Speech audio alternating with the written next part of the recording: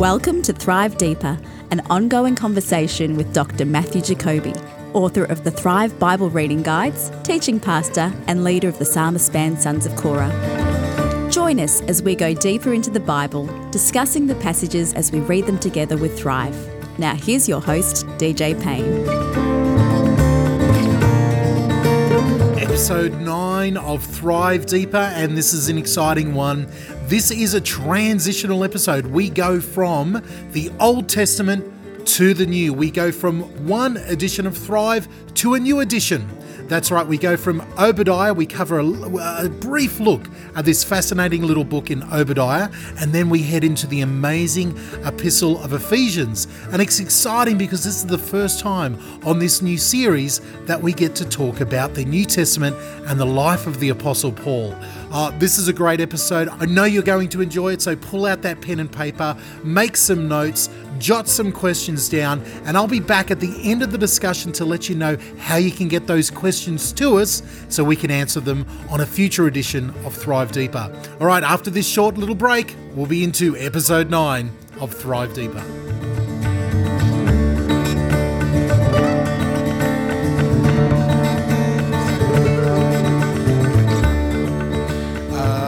So this is the first time that we've, in going through doing Thrive Deeper, as we invent this new show, as we invent this new series. This is the first time we've transitioned from one of the Thrive readers to the next one. It's the first time. That's right. Yeah. So it's an interesting sort of transition here because we're not doing it neatly. Trust us, we're not doing it neatly. We ended off last episode in the book of Daniel, finished off the book of Daniel, but you had one day dedicated to Obadiah. Obadiah. It's the shortest book in the Old Testament. Yeah. And it's just the one chapter, and it's an oracle against Edom, and probably written after 586, after the temple was destroyed by the Babylonians and the people sent into exile. And the issue there is that the Edomites sort of gloated over, as we can see in some famous Psalm 137, remember, Lord, what Edom did. Tear it down, they cried, tear it down to its foundations. And so they not only taunted and gloated over the destruction of Jerusalem, but actually moved in their absence. The Edomites moved into their territory. Yeah. And so they sort of laid claim to the land, and God's saying, "Hey, this is not yours. This is not yours." Now let's put Obadiah into the sense of history, bigger picture. So he's my Old Testament survey teacher back in the day told me easy to remember what the book of Obadiah is about. It's about Obed-Edom. Obadiah is about Obed-Edom, and Edom was the descendants of Esau. Of Esau, that's right. Yeah. Yeah. So, and in fact, the much debated statement in Romans 9 that's quoting from Malachi that says, "Jacob I've loved, Esau I've hated." In Malachi is actually referring not to individuals but to nations. It's talking about God's election of the people of Israel over Esau. And I think later in this episode we'll talk a little bit about that issue of election because it comes up as we move into Ephesians. Edom becomes the traditional enemy. It's actually not about Esau because Esau was reconciled to Jacob at the end, but the Edomites become the sort of the traditional enemies in a covenant sense, because remember the covenant promise was those who curse you I will curse, and Edom cursed Israel at her downfall. And so this becomes a moment to look for the fulfillment. Well, God needs to do something about that. And this is what Obadiah is prophesying, the fact that God is going to judge Edom. Okay. Yeah. I love some, and we don't know a lot. Like the Bible doesn't reveal a lot about this character. No. But I love all the tradition. There's so much tradition around Obadiah. I love. There's a lot of Christian tradition through the churches. Especially when you talk about saints and what they're responsible for and everything. I know, you, dear listener, if you could only see Matt's face when I go down these rabbit trails of things that I've found out. My favorite is all the rabbinic. There's a heap of Jewish tradition, as there is about everything. Yeah. Around Obadiah. And one of the stories is we know that in the book of Kings, when it comes down around Elisha and Elijah, there was 100 prophets hidden away. Yeah. There's prophets hidden away in that time and everything. The rabbis taught that it was Obadiah who hid them, and that he was actually an Edomite himself. And he wanted to be righteous towards God. So he followed God, hid the prophets, and for that, God gave him the gift of prophecy, and he wrote the book of Obadiah. That's the Jewish tradition on that. And then there's also Christian tradition that he is buried with in the same plot as Elijah and John the Baptist, and all these different things. And Matt's nodding his head. I'm nodding. I'm just nodding. Not agreeing, not disagreeing, just going, thanks for this, DJ. Thanks for the rabbit hole here. We appreciate that. Look, I say all of that to say it's only a few clicks away on the computer. And again, we're not looking, you don't want to go out there and believe everything that people say, but I love the rich traditions that we have behind these characters who get such a short, we just fly past them in the thing. So, and actually, though, a lot of those traditions are, I think they're important to be aware of, and it's unlike all of the conspiracy theories that you will find a couple of clicks away on the internet.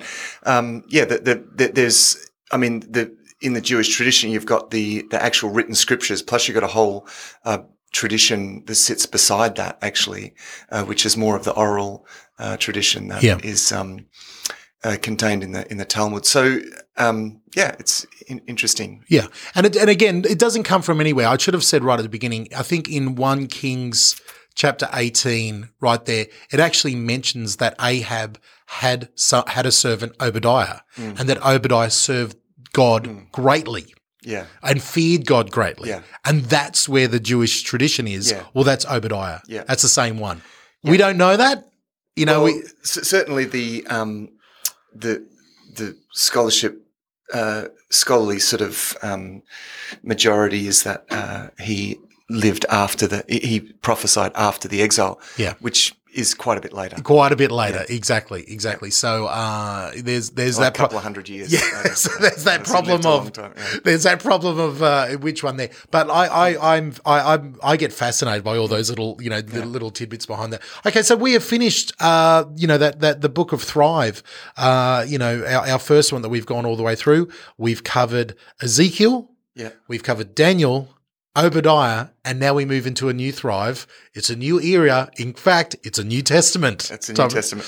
Now, the idea of Thrive is to bounce back and forth from Old Testament. We sort of do 2 Old Testaments and 1 New Testament edition. I'm talking editions. Yes. And not books, because obviously, like in this one, we've covered two and then 2 big books and then a little one of Obadiah. So part of it is to give little New Testament breaks, and it's amazing how many people have said to me, I'm looking forward to getting out of the Old Testament into the New Testament. Yeah, it's funny because I find the Old Testament so incredibly rich. I never feel in a hurry to get out of it, but I do really love the New Testament letters, and the letters of Paul actually.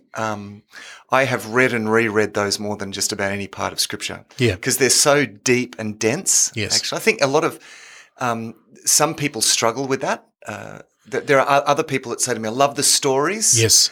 But the sort of more abstract teaching of Paul is just a bit difficult to follow. And I think it doubles down for yourself, Matt, because you're a you're a preacher, you're a teacher, you craft sermons. You're a sermon crafter, and you go back to Paul because he is the ultimate sermon crafter. He's the ultimate thinker of both two different traditions. Coming or even maybe more than two. But as a Jew, he has a way of thinking. As someone who has studied in the time of, the Romans and the Greek, all that stuff, he's got all that philosophy as well. And he brings it all together in such an amazing way of thinking. And I think we're going to see a lot of that as we enter into the book of Ephesians. Yeah. I think, and that's very true. And that's what makes him, he's a very deep thinker, Paul. Of course, I believe he's writing under the inspiration of the Holy Spirit, but his characteristics come through. His depth of, his scholarly acumen comes through. It's interesting. Peter speaks about Paul's writings in one of his letters, and says, admits they're difficult to understand. He actually refers to Paul that some people twist his writings like they do the other scriptures. Exactly. So even actually at that early in his lifetime, Paul is already being put on a par with the writers, the biblical prophets. And like he called himself, he said, "I'm one of the apostles, one of the chosen few, born out of the wrong time. I was born at the wrong time." Yeah, and Peter recognized that, but he also says, it's that a lot of people find his writings and I'm sure he, as a fisherman, I'm sure he was talking about himself as well. Well, to underscore that fact, the first major block of teaching in the book of Ephesians, which we're about to turn to right now, from between verse 3 and verse 14, 102 words, it's all one sentence. It's all one sentence. That is an incredibly long sentence. So he just piles idea on idea, and his mind is able to follow the train of thought. But we have to carve it up and analyze it. But hey, it's fascinating the process of pulling it apart. Matt, let's. And I'm so excited. Over the next couple of weeks, few weeks, we're going to be getting right into the book of Ephesians, and I'm excited to go through this because we in the podcast that we've done in the past. We have spent a long time on big sections, and had to do big sections. But this is the first time we together have been able to. We're going to be able to sit down and break apart a New Testament book in this sort of way. So I'm really excited personally. Dear listener, you might be bored by this. I hope not, but I'm looking forward to get into it. So I think it's great at this time as we step into this new Thrive and we step into a whole new book. Maybe it's great to think about. You brought up a point that some people have said, "Oh man, I can't wait to get out of the Old Testament and get into the New Testament." Why do you think that mentality is there for some people? Why is that the two way of thinking about it and that feeling that people have? Where does that come from? I think it's there's a certain heaviness to the Old Testament, particularly the books that we've been in. I mean, I think, Daniel, the story of Daniel is very inspirational, but then you get into that really complex prophetic material. Yeah, and there's large parts of Ezekiel that we've just been, that is all prophecy. That's right. But it's particularly the prophetic writings. It's either really complex like those visions or it's quite heavy, I mean, the prophets was sent by God and spoke to the people, not because things were going well, but things were going badly. It's something I often point out in connection with that when we go astray, God doesn't speak to us less. Yeah. He speaks to us more. And that's what you see in the prophetic writings. So they're quite dark in many ways, but actually, we need the sort of exhortations and warnings that are contained in there. And then, the Old Testament stories, as I said, there's lots of people that love the Old Testament stories, but they can be perplexing as well because it's full of bloodshed and violence. And all these terrible things happen.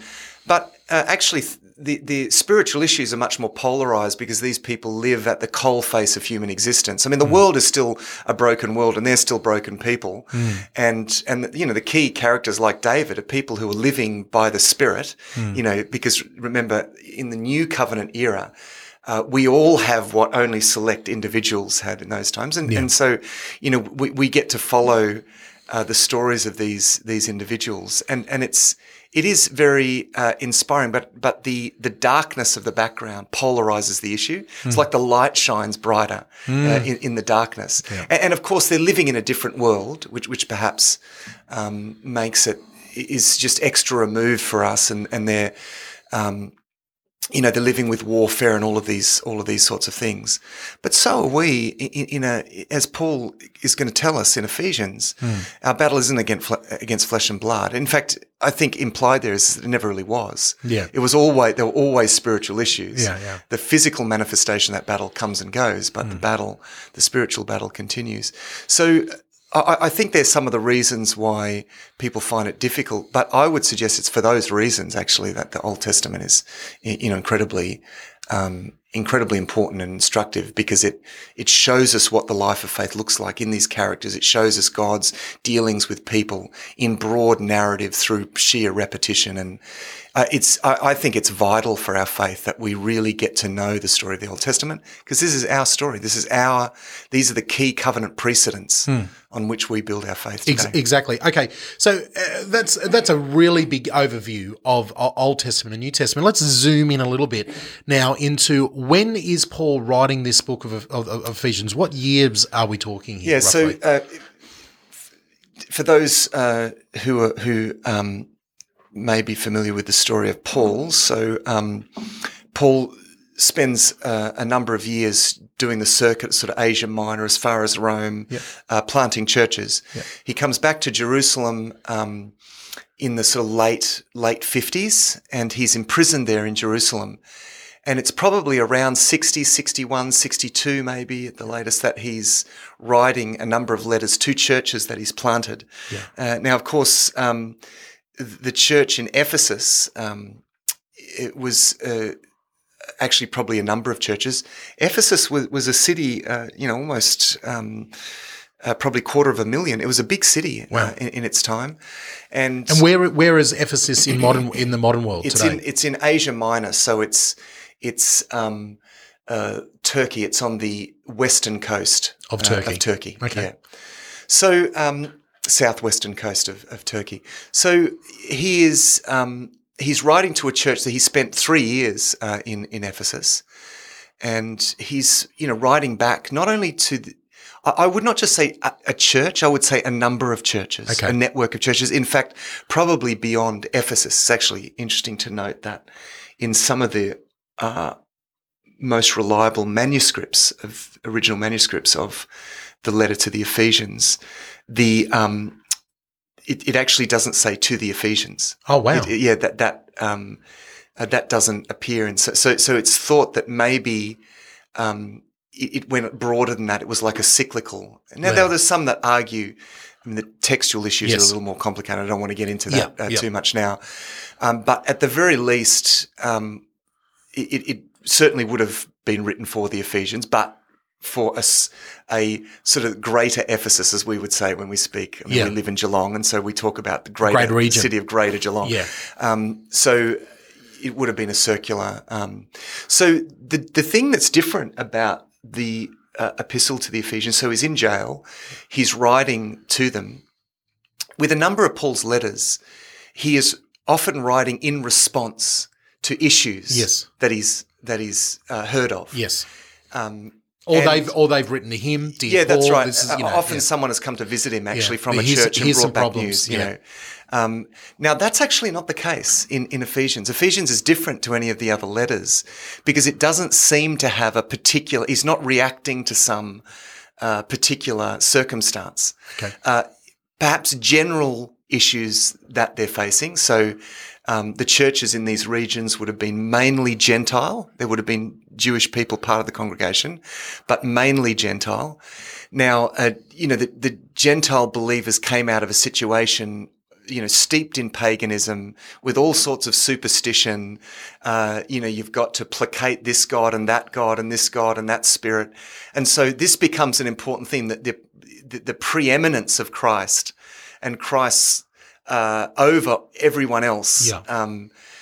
that becomes a key theme in the book of Ephesians. And well, what are these other gods that we've been worshipping? The implied question is, well, he says, our battle isn't against flesh and blood, Ephesians 6, but against the principalities and powers, in spiritual forces of evil in the heavenly realms. Yeah. So, for example, the cult of Artemis in Ephesus, which was a massive, massive cult, people would come from all over.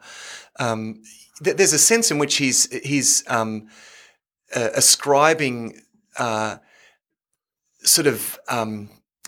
he is connecting that with sort of demonic powers behind all of that. Yeah.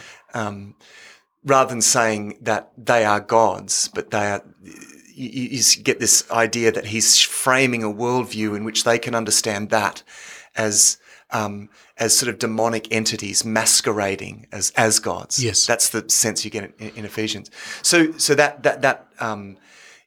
that's a sort of a general issue behind what are the sorts of things that these people are facing. Okay, so the book of Ephesians, as you're saying, written to the region, written by Paul as he's, in prison in Rome in, probably 61, 62 there, and he's writing some letters out, not majorly as in response to things that are going on, but just giving them general outlooks and a worldview.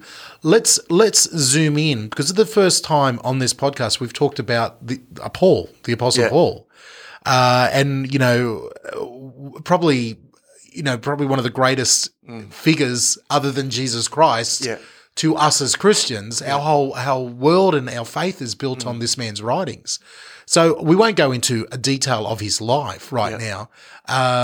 But this is a Jewish guy who has been a Pharisee, most probably. Certainly has been. Yeah. Yeah. Right. And depending on what type of school of where he's come from and everything like that. And he was a young man at the time of Christ's death. Yeah, that's right. So he is he's from Tarsus. Mm-hmm. He studied under Gamaliel, as he himself tells us.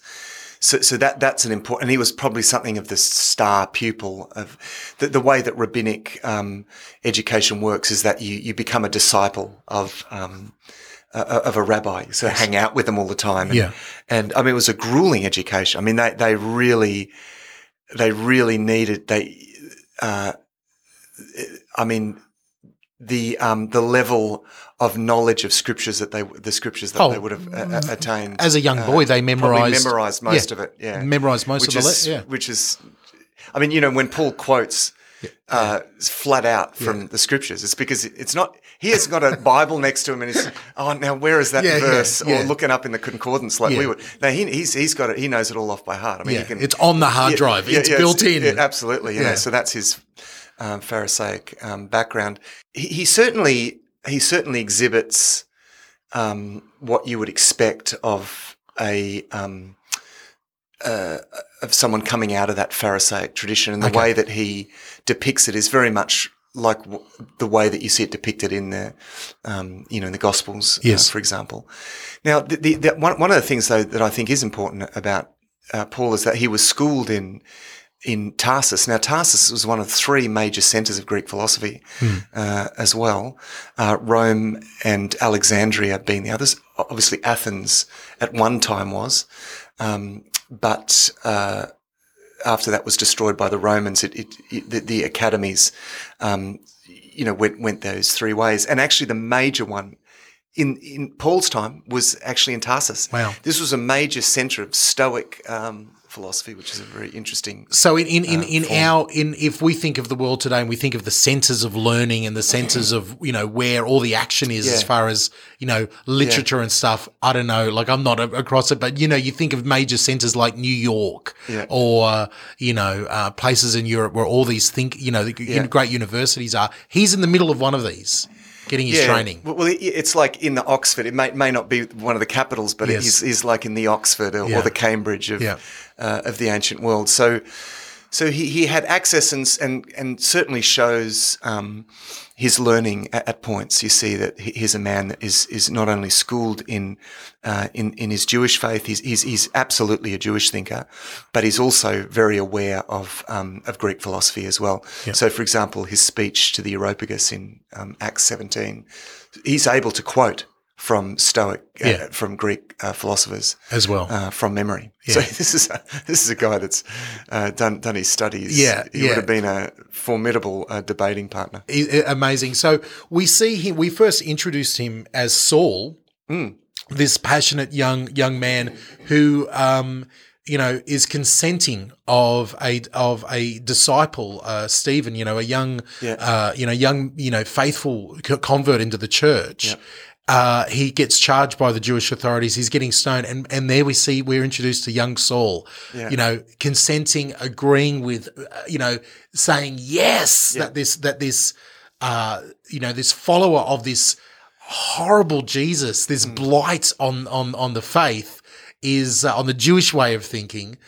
He's there agreeing, we're introduced to him there. And then historically we see that he's right on the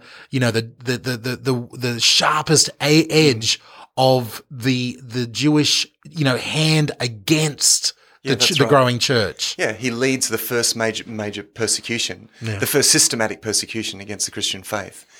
And, who does God choose to be his man to reach out to the Gentiles? It's God says, I'll have this guy, know, and his the persecution of the Christians shows his zeal as a Pharisee, which then you see turned.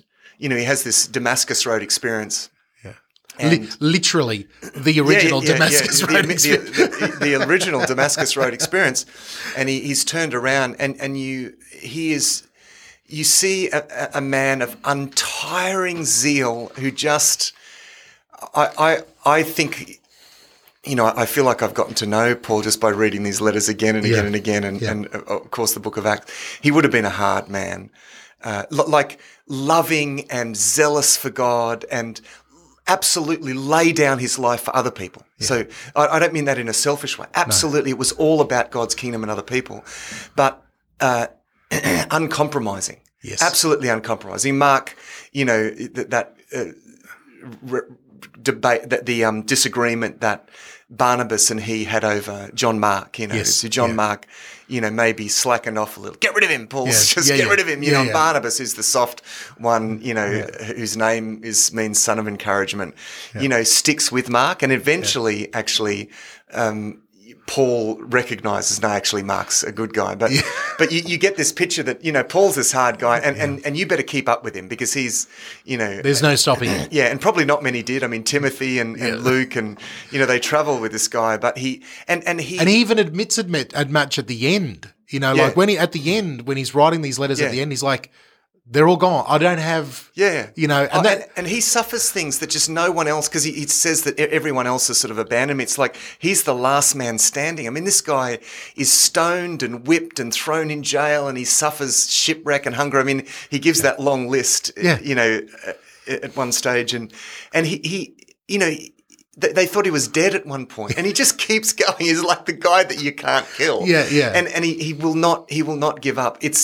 He's like we when we looked at Ezekiel, we talked about how God made Ezekiel's forehead hard, so he would keep going, oh, this is Paul. Like he's a hard man, a no compromise man. And actually that's for the one that God chose to spearhead the beginning of the church. Yeah. You couldn't have chosen a better guy. I know. It's an amazing, it's an amazing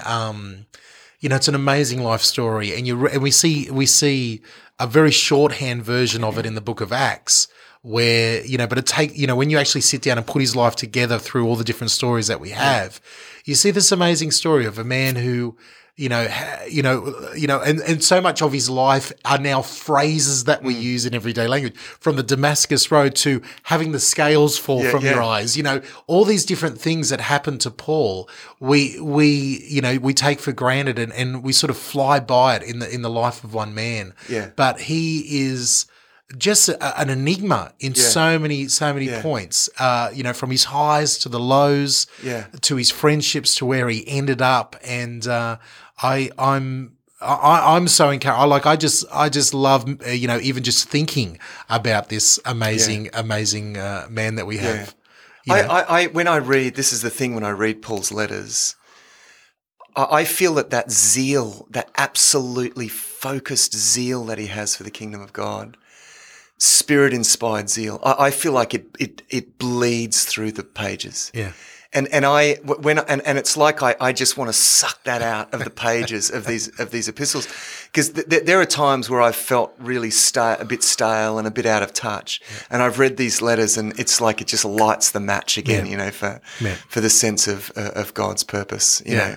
And I've had that same experience where you on a good day, I feel the zeal. Yeah. On a bad day, I open up like somewhere like the book of Ephesians, and it's like a sun shining on a. It's like, right. Oh, turn it on! I can't let me back in it, because it's so full on. Yeah. It's like this, just a magnificent light coming out of what he's saying, and it burns away any frivolous thoughts that I have about what I think. That's right. And look, it's not just theological and philosophical depth. I mean, when I read this, I recognize this guy is more closely in touch with what God is doing in a spiritual sense than just about anyone who's ever lived. Yeah. And he is exhibiting that in his life. He lives a self-sacrificial life. He gets nothing out. I mean, he even refuses to receive any gifts, from churches for the most preaching, part. For financials, that's right. I mean, he works. I mean, he works as well on the side.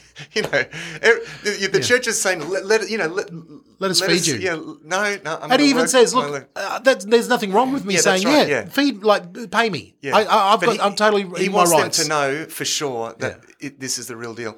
And, this is a guy that raised the dead and healed the sick, and there's something going on with this guy. And I find his letters like a window to something that we all need to get in touch with. Yeah, that's a great way. That's a great way of introducing Paul. And we are now getting something from an older Paul. He's probably maybe in his 50s. By now. He'd be there, and I think it's worth keeping in mind too that he's probably a few years from his martyrdom, actually, at this stage in the 60s, probably in the mid-60s somewhere, maybe 65, 66.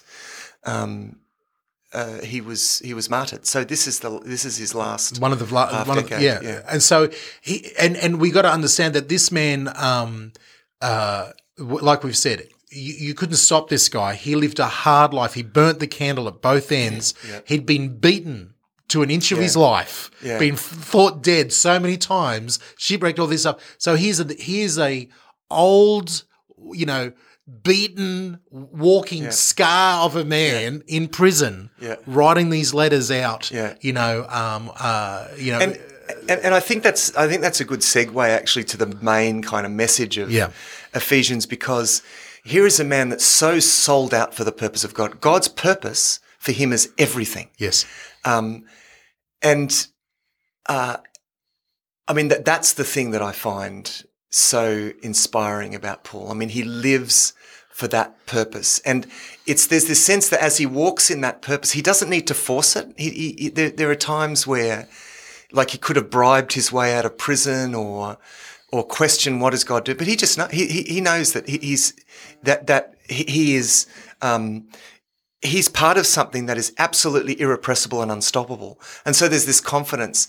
And really Ephesians is a great book because it's big picture. It talks about the purpose of God, big picture. It is, it is universal and like cosmic in its scope. It's the big sort of theme in that is of all things being brought together, things on earth and things in heaven, all being brought together in Christ.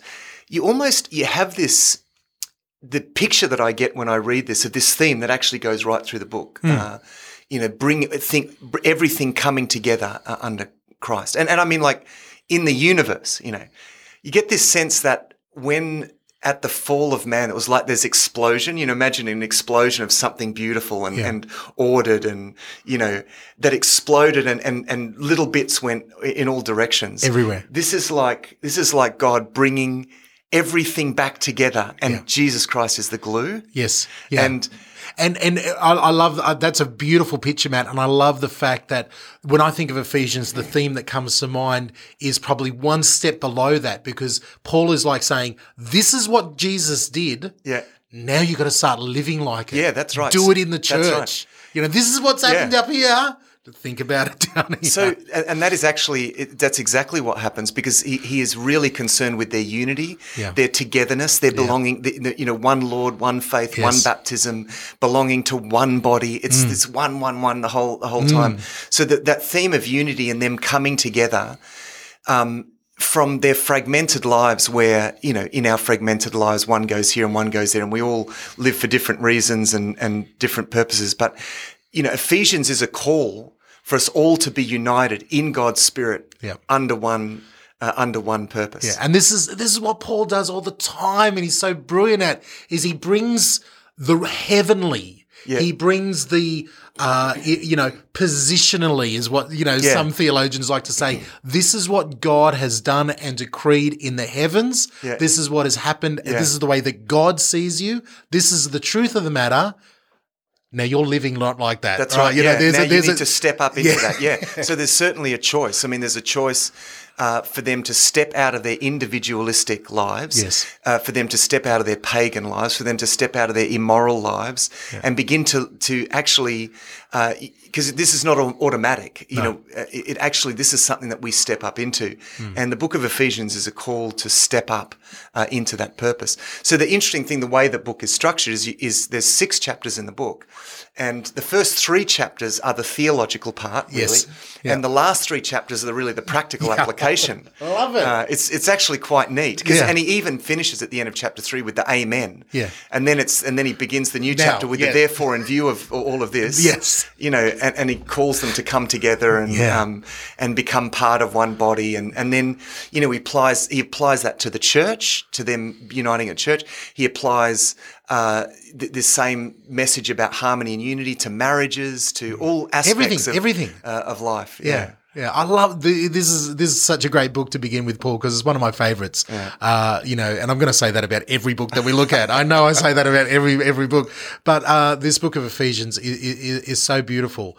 We get to see so much into the heart of Paul and the way that he thinks and the way that God had gifted him and everything that God had given him to say, to us. And it's applicable now in our lives, just as much as, if not more, that was back then. Because I guess, we often think, and one of the arguments that comes against the Bible so often is, look, that's an old book. It's for a distant time. A culture's moved on, man. Don't you understand that all of that is not applicable to our lives now? But I feel it's more applicable, especially this message of Ephesians, because we live in such a fragmented, individualistic, glorified self, and the role model of the self-made man and the, all these different things, especially in the church. Yeah. I just feel this message hammers even more so. Hugely poignant. Yeah, hugely poignant. That whole thing about stepping out of the individualistic, self-serving lives up into the purpose of God. I mean, if that was a challenge then, boy, oh boy, is it a challenge now for us. So the themes that he talks about, they transcend any particular time. This is something that we need to heed as much today as ever.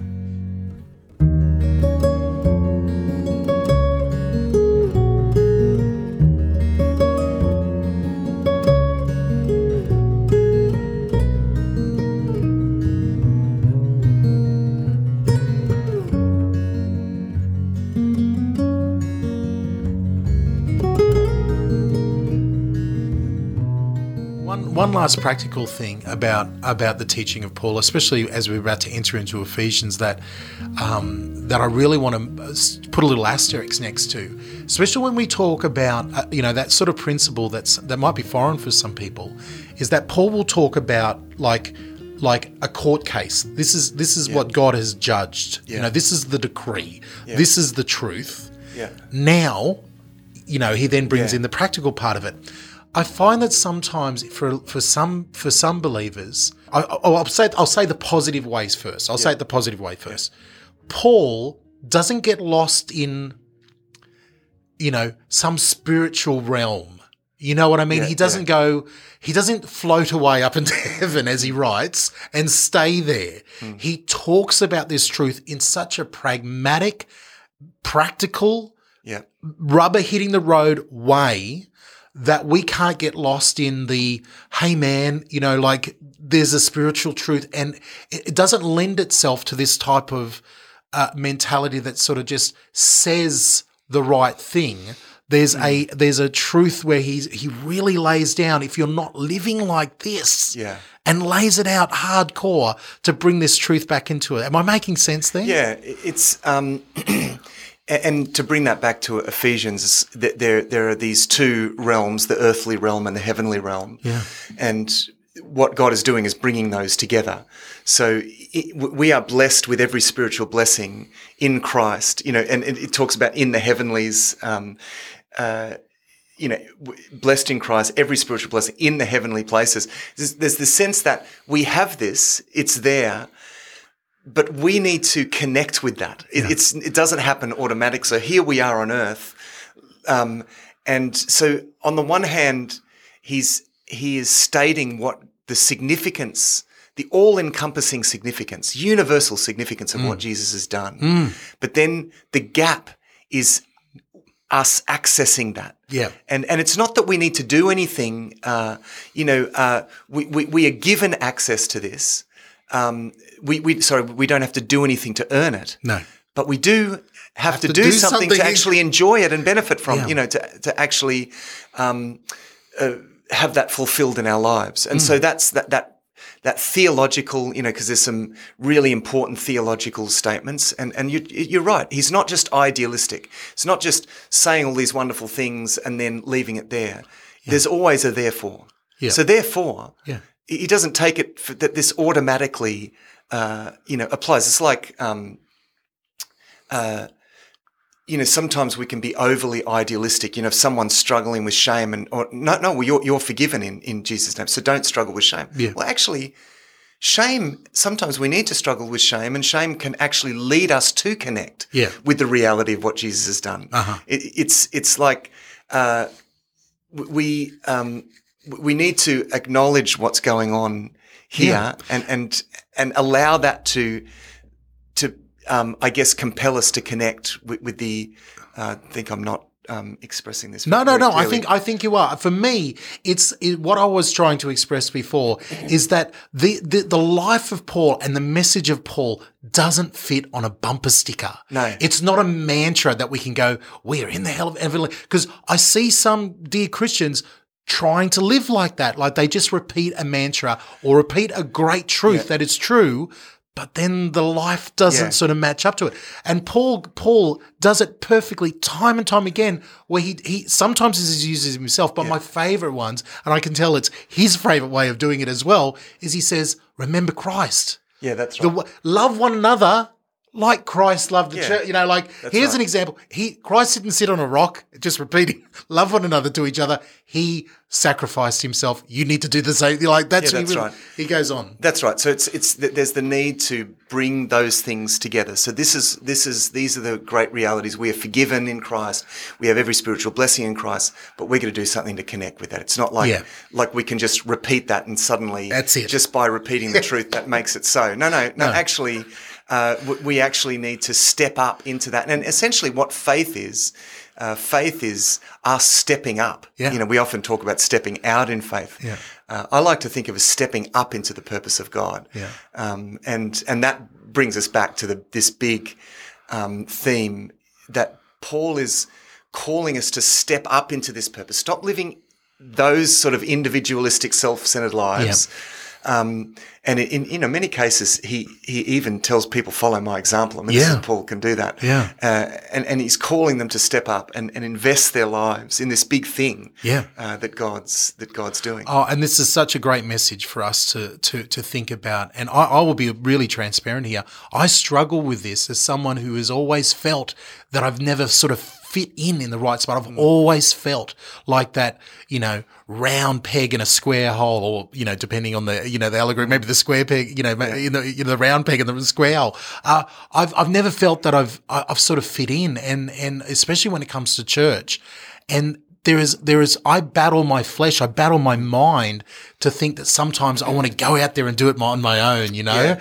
And I think that's easy to do sometimes when you have when you have that zeal for the message, for the gospel, and for the thing for God, you get frustrated with everybody else. Yeah. And then it's these messages with Paul that Paul says, no, stop. This is how you get in. Yeah. This is how you get in. You're unified together. It's about unity together. And in a sense, it's a good illustration, because when we first come to this purpose that God wants He wants to unite us together under one purpose. That's a key theme, is that we do feel like square pegs trying to fit into round holes.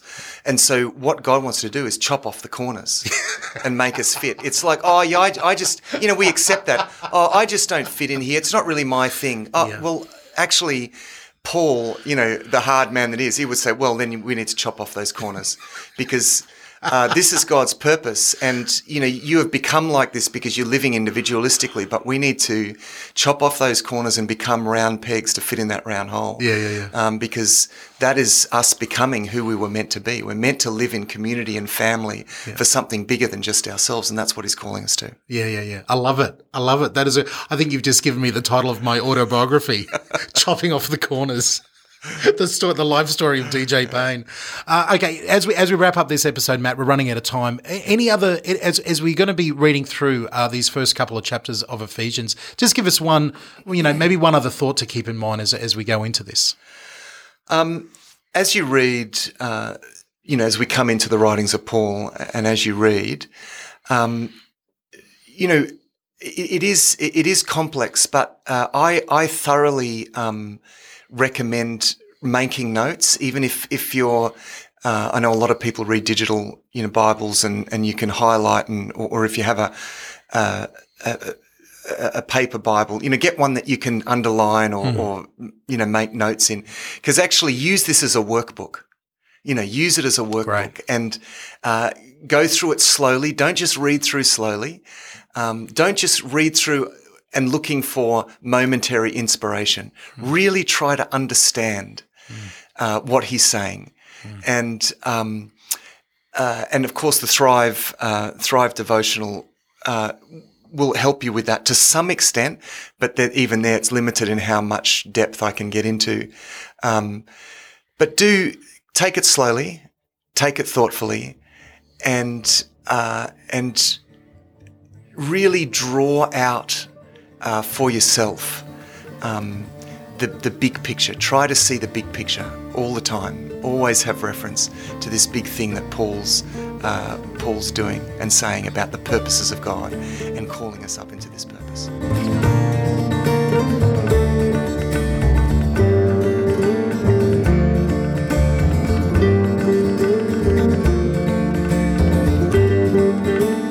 I just love the book of Ephesians. I hope you can hear that in the conversation that Matt and I are having.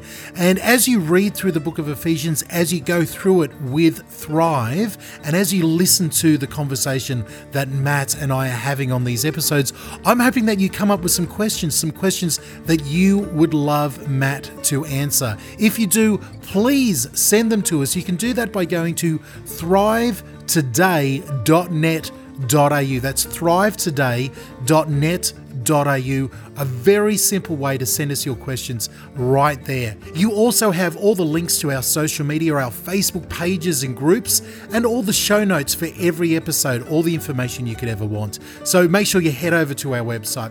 All right, well, until next week when we have dug further into the book of Ephesians, arrivederci.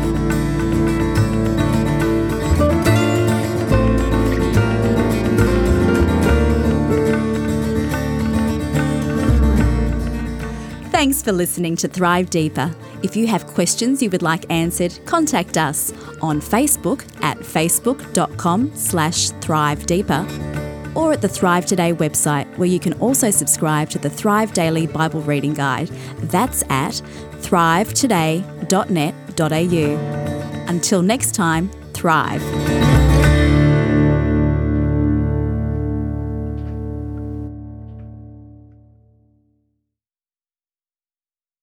Check, check, check. That's me in the corner. That's me. Da-da-doodle-doo. Give us. Me in the spot, losing my When is Sons of Korah going to do an REM? The first song I ever recorded, actually, in a band was in year 12, and we recorded a cover of an REM song. Which one? This one goes out to the one I love. Really? Yeah. I can imagine you singing that one in a band. I think I've got it on cassette. Really? Somewhere. Yeah. Are you First the ever recording? Are you the singer? Yeah. Yeah. You wouldn't recognise me. What are you putting on a voice or? No. It's just A like kid. a kid. Who is this kid? So really high voice or? Oh yeah, just sort of thinner, younger. Yeah. Wouldn't recognise you as in see a photo of you, or wouldn't recognise you to hear me. Recognise my voice. Yeah. Okay. Yeah. All right. The challenge is on. I want to hear this recording now. Yeah. We can put it on we put it at the end of a podcast. Yeah. Use it as the podcast music there at the end. Yeah. All right.